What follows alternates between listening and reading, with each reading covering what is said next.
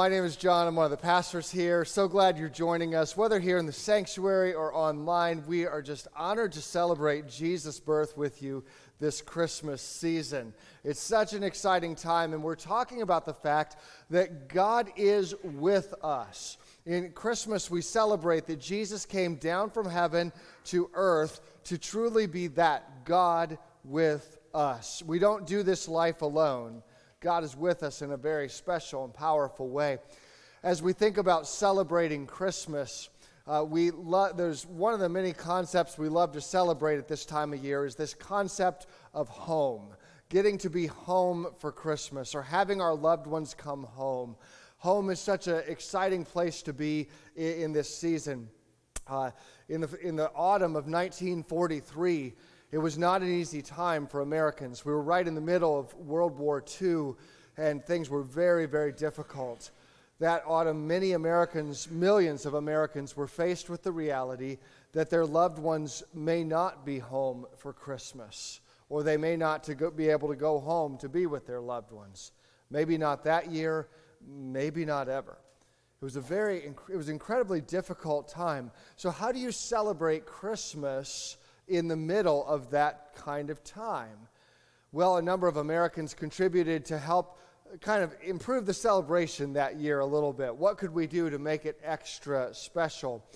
Bing Crosby recorded a song that we still sing today, a very famous song that was basically written from the perspective of someone who was planning to be home for Christmas.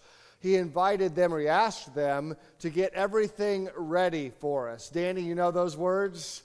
Please have snow and mistletoe and presents under the tree. That's what we have him sing, not me, you'll notice. We sing these words, we love them, right? They remind us of home and what a special place it is. It's such an incredible, incredible thing to be able to be home for Christmas. And then in the song, it gets to the place, kind of the culmination of the song, where he talks about Christmas Eve. We got a little video. You could sing along if you would like. Christmas Eve will find me where the light gleams. I'll be home for Christmas.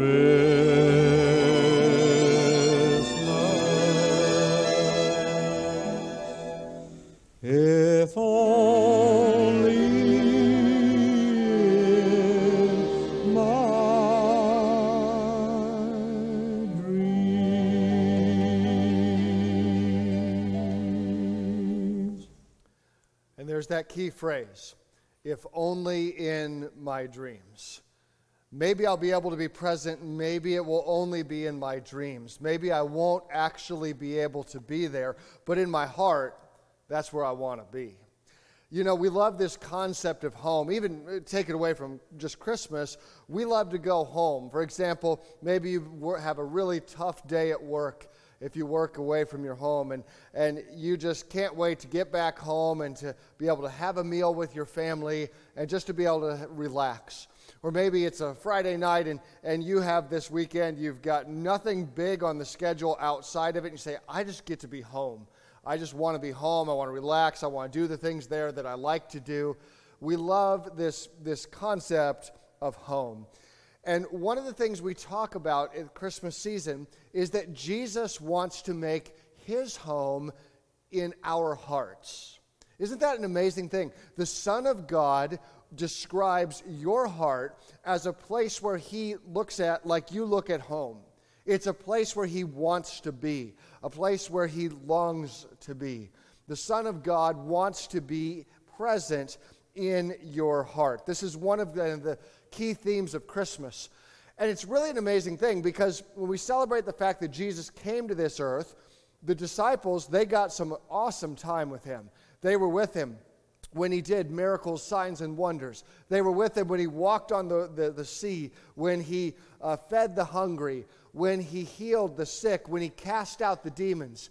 They enjoyed meals with him. They enjoyed trips with him. They would, I'm sure, talk on the road, and Jesus would laugh at their jokes, right? Like they did life with him. They did life with Jesus, God with us. It was an amazing thing, and I don't know about you, but sometimes I feel a little jealous of the disciples. Like, what would that have been like to just get to have a conversation face to face with the Son of God? It's easy to almost covet a little bit, right? Like, I wish I could have that. Well, Jesus one night, he gave them some really difficult news. They were celebrating the Passover together, and in John chapter 13, Jesus says this, "Dear children, I'll be with you only a little longer. And as I told the Jewish leaders, you will search for me, but you can't come where I am going." Imagine how sad that must have made them. They wanted to be with Jesus. They never wanted him to leave, and now he said, "It's coming soon. You'll look for me, but I'm not going to be here. You can't find me." How devastating. Now, of course, we know the end of the story, but they didn't know it yet. But Jesus gave them some really good news later in that conversation. John chapter 14, he said, "I will ask the Father, and he will give you another advocate who will never leave you. He is the Holy Spirit who leads into all truth. The world cannot receive him because it isn't looking for him and doesn't recognize him. But you know him because he lives with you now and later will be in you." Jesus is going to die, rise from the dead, ascend into heaven, but he's going to do something special. He's going to ask the Father to send another advocate. It'll be different than Jesus. In fact, in some ways, it'll be better. Because Jesus has been God with us, where now the Holy Spirit is going to be God in us. That's a big difference. Throughout the Old Testament, they had experienced the power of the Holy Spirit with them at times. For example, you have Samson, who is not a good guy, but the Holy Spirit would come upon him at times, not in him, but be right there with him, and would give him this superhuman strength that he could go out and conquer and do the things he was supposed to do. That's with, but in is different. In is a very different thing here. 1 Corinthians 6 describes it this way: "Don't you realize that your body is the temple of the Holy Spirit who lives in you and was given to you by God?" So on the day of Pentecost, when the Holy Spirit came and dwelt inside of the believers, that's a permanent thing. And now when we ask Jesus into our heart, the Holy Spirit comes and dwells inside of us. He lives inside of us. And so in a sense, we have Jesus closer to us than even what they had with Jesus right by them. The truth of this message is here. God makes his home in our hearts when we say yes to Jesus. God makes his home in our hearts when we say yes to Jesus. In 1954, there was a pastor named Robert Munger, and he preached a sermon about this that became pretty famous. He would even write a little booklet. It's a small booklet, still available on Amazon, by the way, called "My Heart, Christ's Home." And it basically gives this illustration, thinking of Jesus coming into your heart like Jesus coming into your home. If you imagine your life as a house, a structure, what would it be like to have Jesus come and to be your guest? It's kind of an illustration of what Ephesians chapter 3 says here. It says, "When I think of all of this, I fall to my knees and pray to the Father, the creator of everything in heaven and on earth.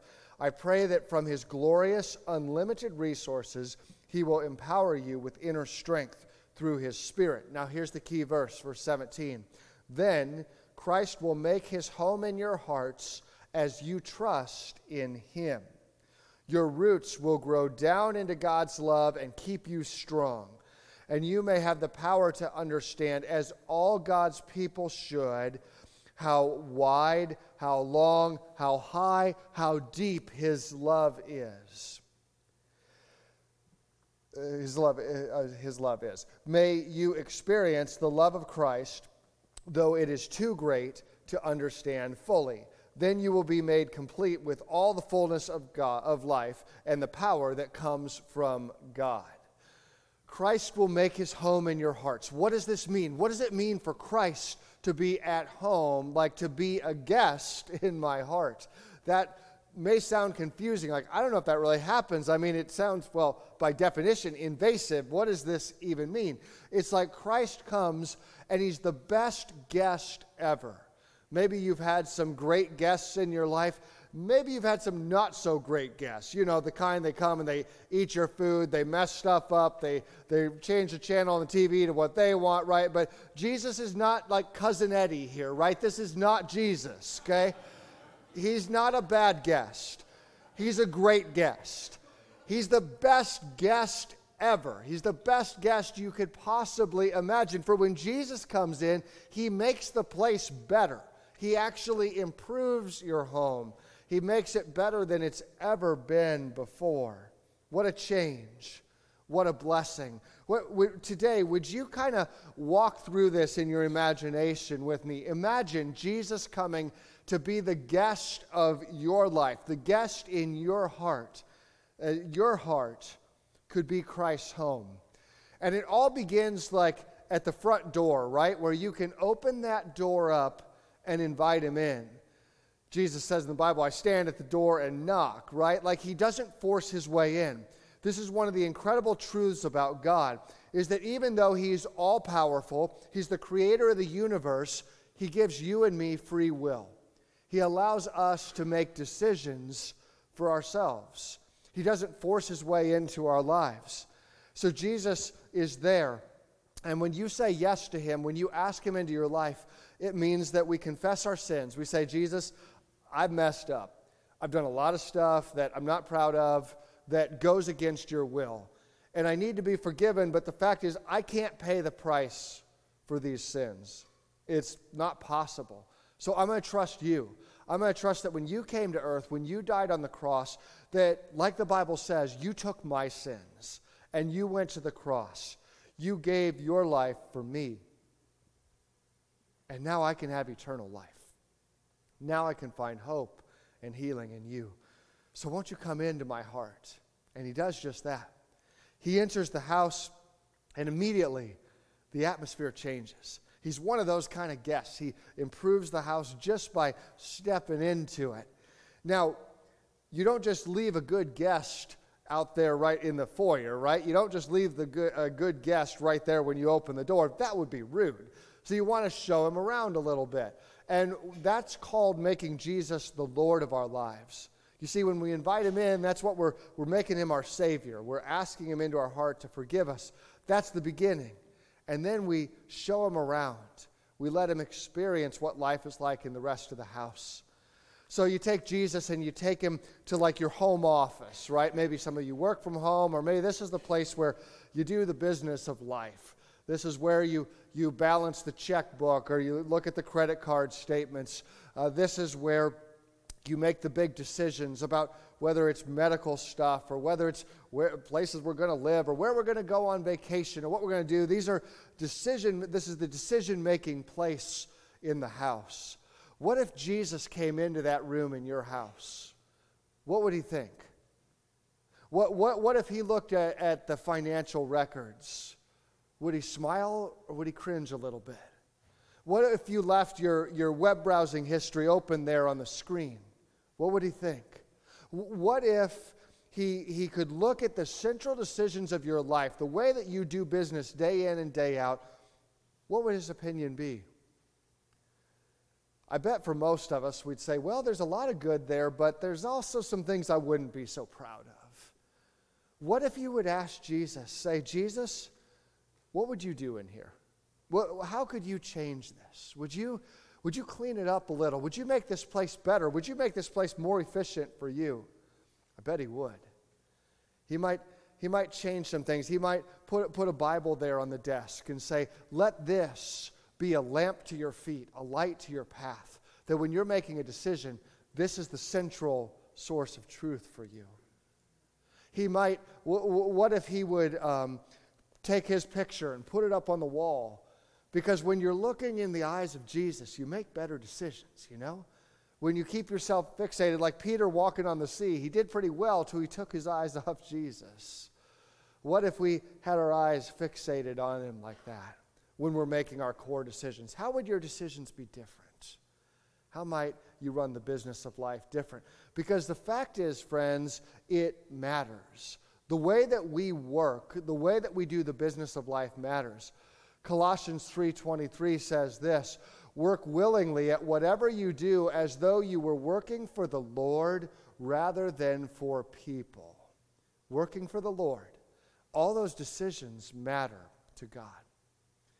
So you continue the little tour of the house. You go to one of my favorite places, the kitchen and dining room, right? The area where you eat. That's a great place. It's probably a big place. It's a place we love to spend time because we all need food. This is such an essential thing in life. Jesus sits down at your table and he says, "What's for dinner?" He said, "Oh, this is some of my favorite things," right? Because what we eat, well, we say we are what we eat, right? So what we eat represents those things that are top priorities to us. And you say, "Jesus, we got some great stuff on the menu tonight. We've got success. We've got money. We've got our investments. We've got keeping up with the Joneses. We've got," what are your priorities? Maybe they're different than those. What would you say are priorities to you? Maybe it's some academic learning, or maybe it's the importance of family, or whatever it may be. What would it be for you? And you're just chowing down, you're enjoying this, and you look over at Jesus, and he's not really eating a lot. And you're like, "Jesus, what happened? Did you eat before you came to my house, or what are you doing here?" And he says, "No, it's just my Father has given me a food that is different than what you eat. You see, my food is to do the will of my Father, which is in heaven. And it's, not all of your stuff is bad, but mine is more fulfilling than some of this." And you look and maybe you reevaluate. Maybe some of your food was exactly those good things he's cooking up.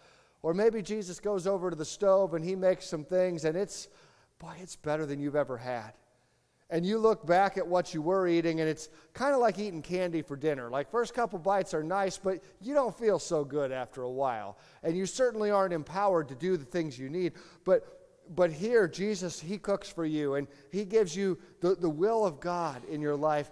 And suddenly, it's like a superfood, right? Like, it's the protein that's going to keep you going all day long. It's what you needed all this time.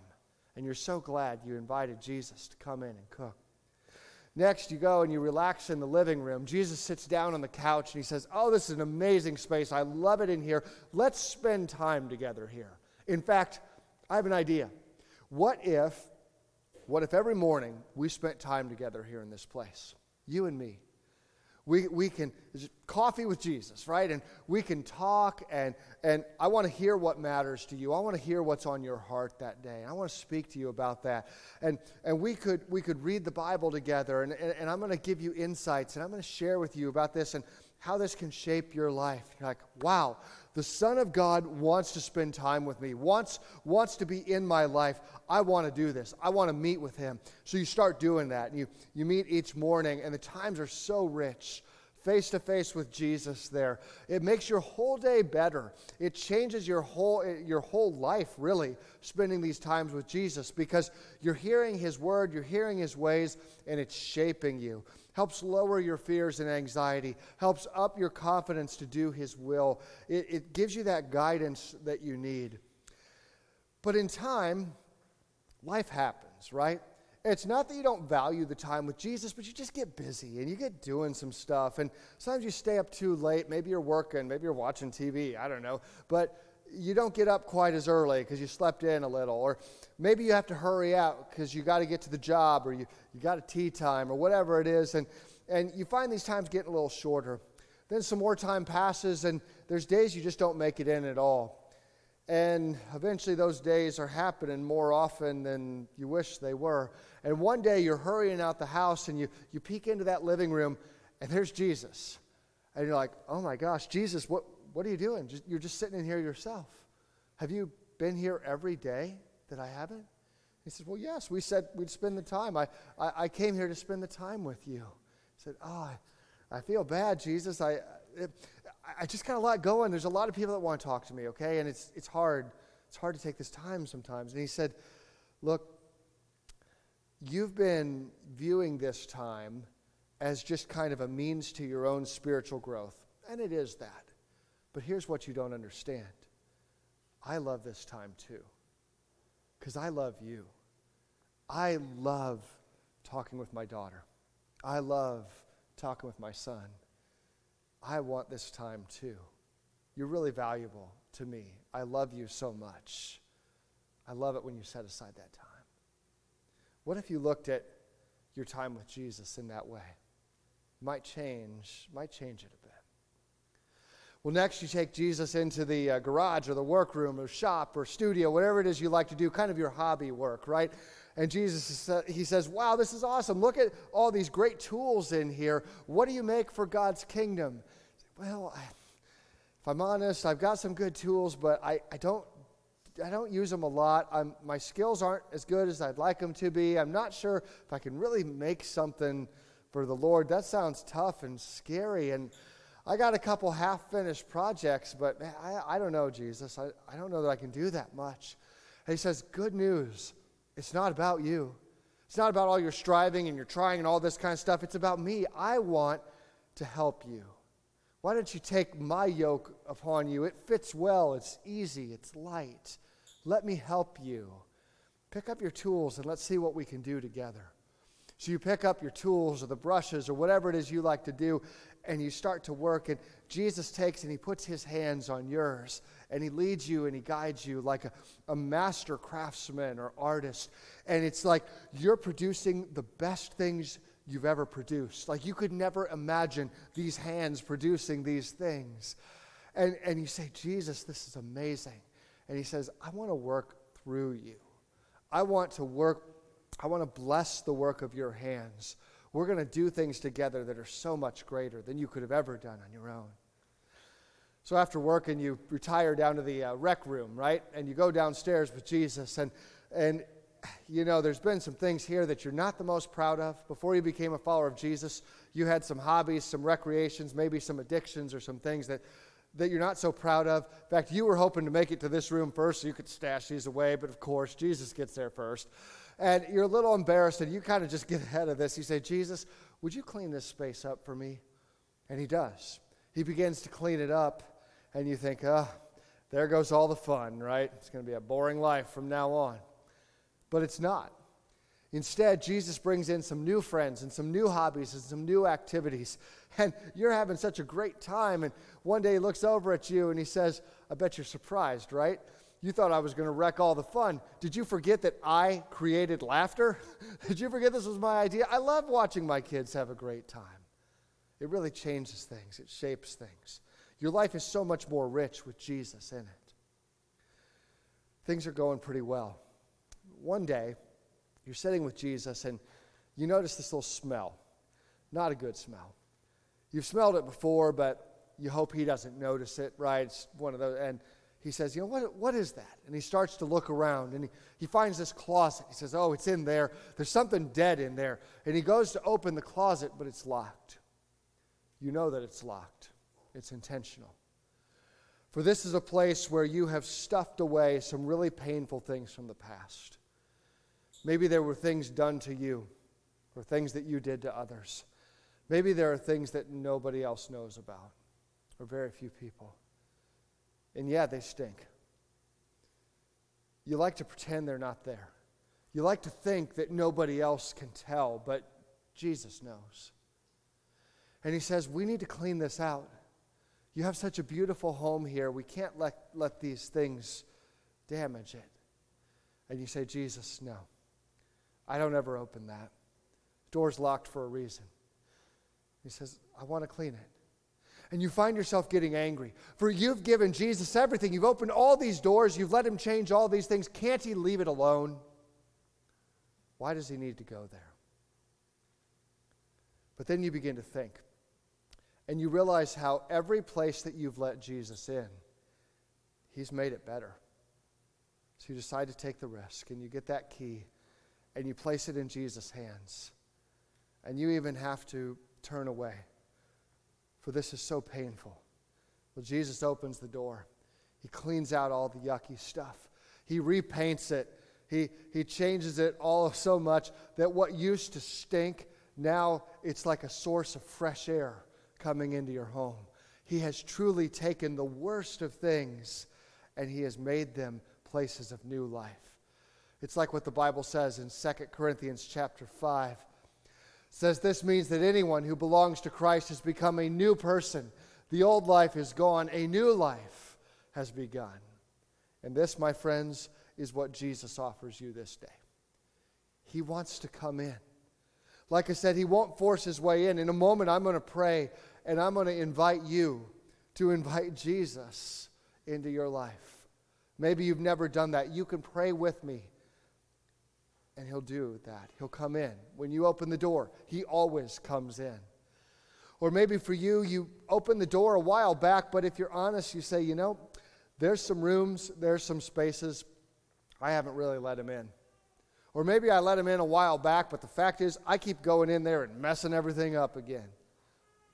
I want to ask him to come back and to do his work in those rooms. That's what it means to make Jesus the Lord of your life. So would you bow your heads with me and would you pray and invite him to do just that? Lord, we love you so much. We need you. And Jesus, we ask that you would come into our hearts today. I ask that you would forgive me of my sins. I trust that you paid the price I could never pay. So I receive your free gift. I receive your salvation. I receive your forgiveness. I thank you that you take my sins and you throw them out as far as the east is from the west. Do the house cleaning that only you can do. And Jesus, I ask that you would come into my life, that you'd come into this home. Would you go through these rooms with me? Lord, would you do that work that only you could do? Would you clean them up? I want you to be the Lord. I confess there's some rooms I have not let you into. Or if I did it a while back, I have taken back over, God. And in my heart now, in a moment of silence, I just confess these to you.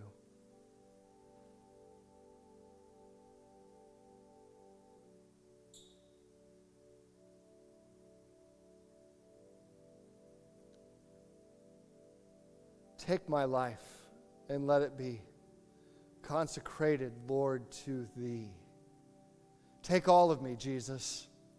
I don't want to hold anything back. I'm sorry for the times where I try to remain part-time manager of my life. Lord, I want to give it to you. In fact, when you come into this heart, your work is so good, Jesus. I just want to sign the title over to you. I want to sign the deed to you this day. I want you to be the owner. I want to live in your house, Jesus. I'm tired of trying to make it my own. It'll be so much better with your leadership, with your lordship. So here I am. Take me. Use me. Do whatever you want, Jesus. I'm yours. I'll be so much better with you living within me. Lord, we love you, and we pray this all in Jesus' holy name. Amen.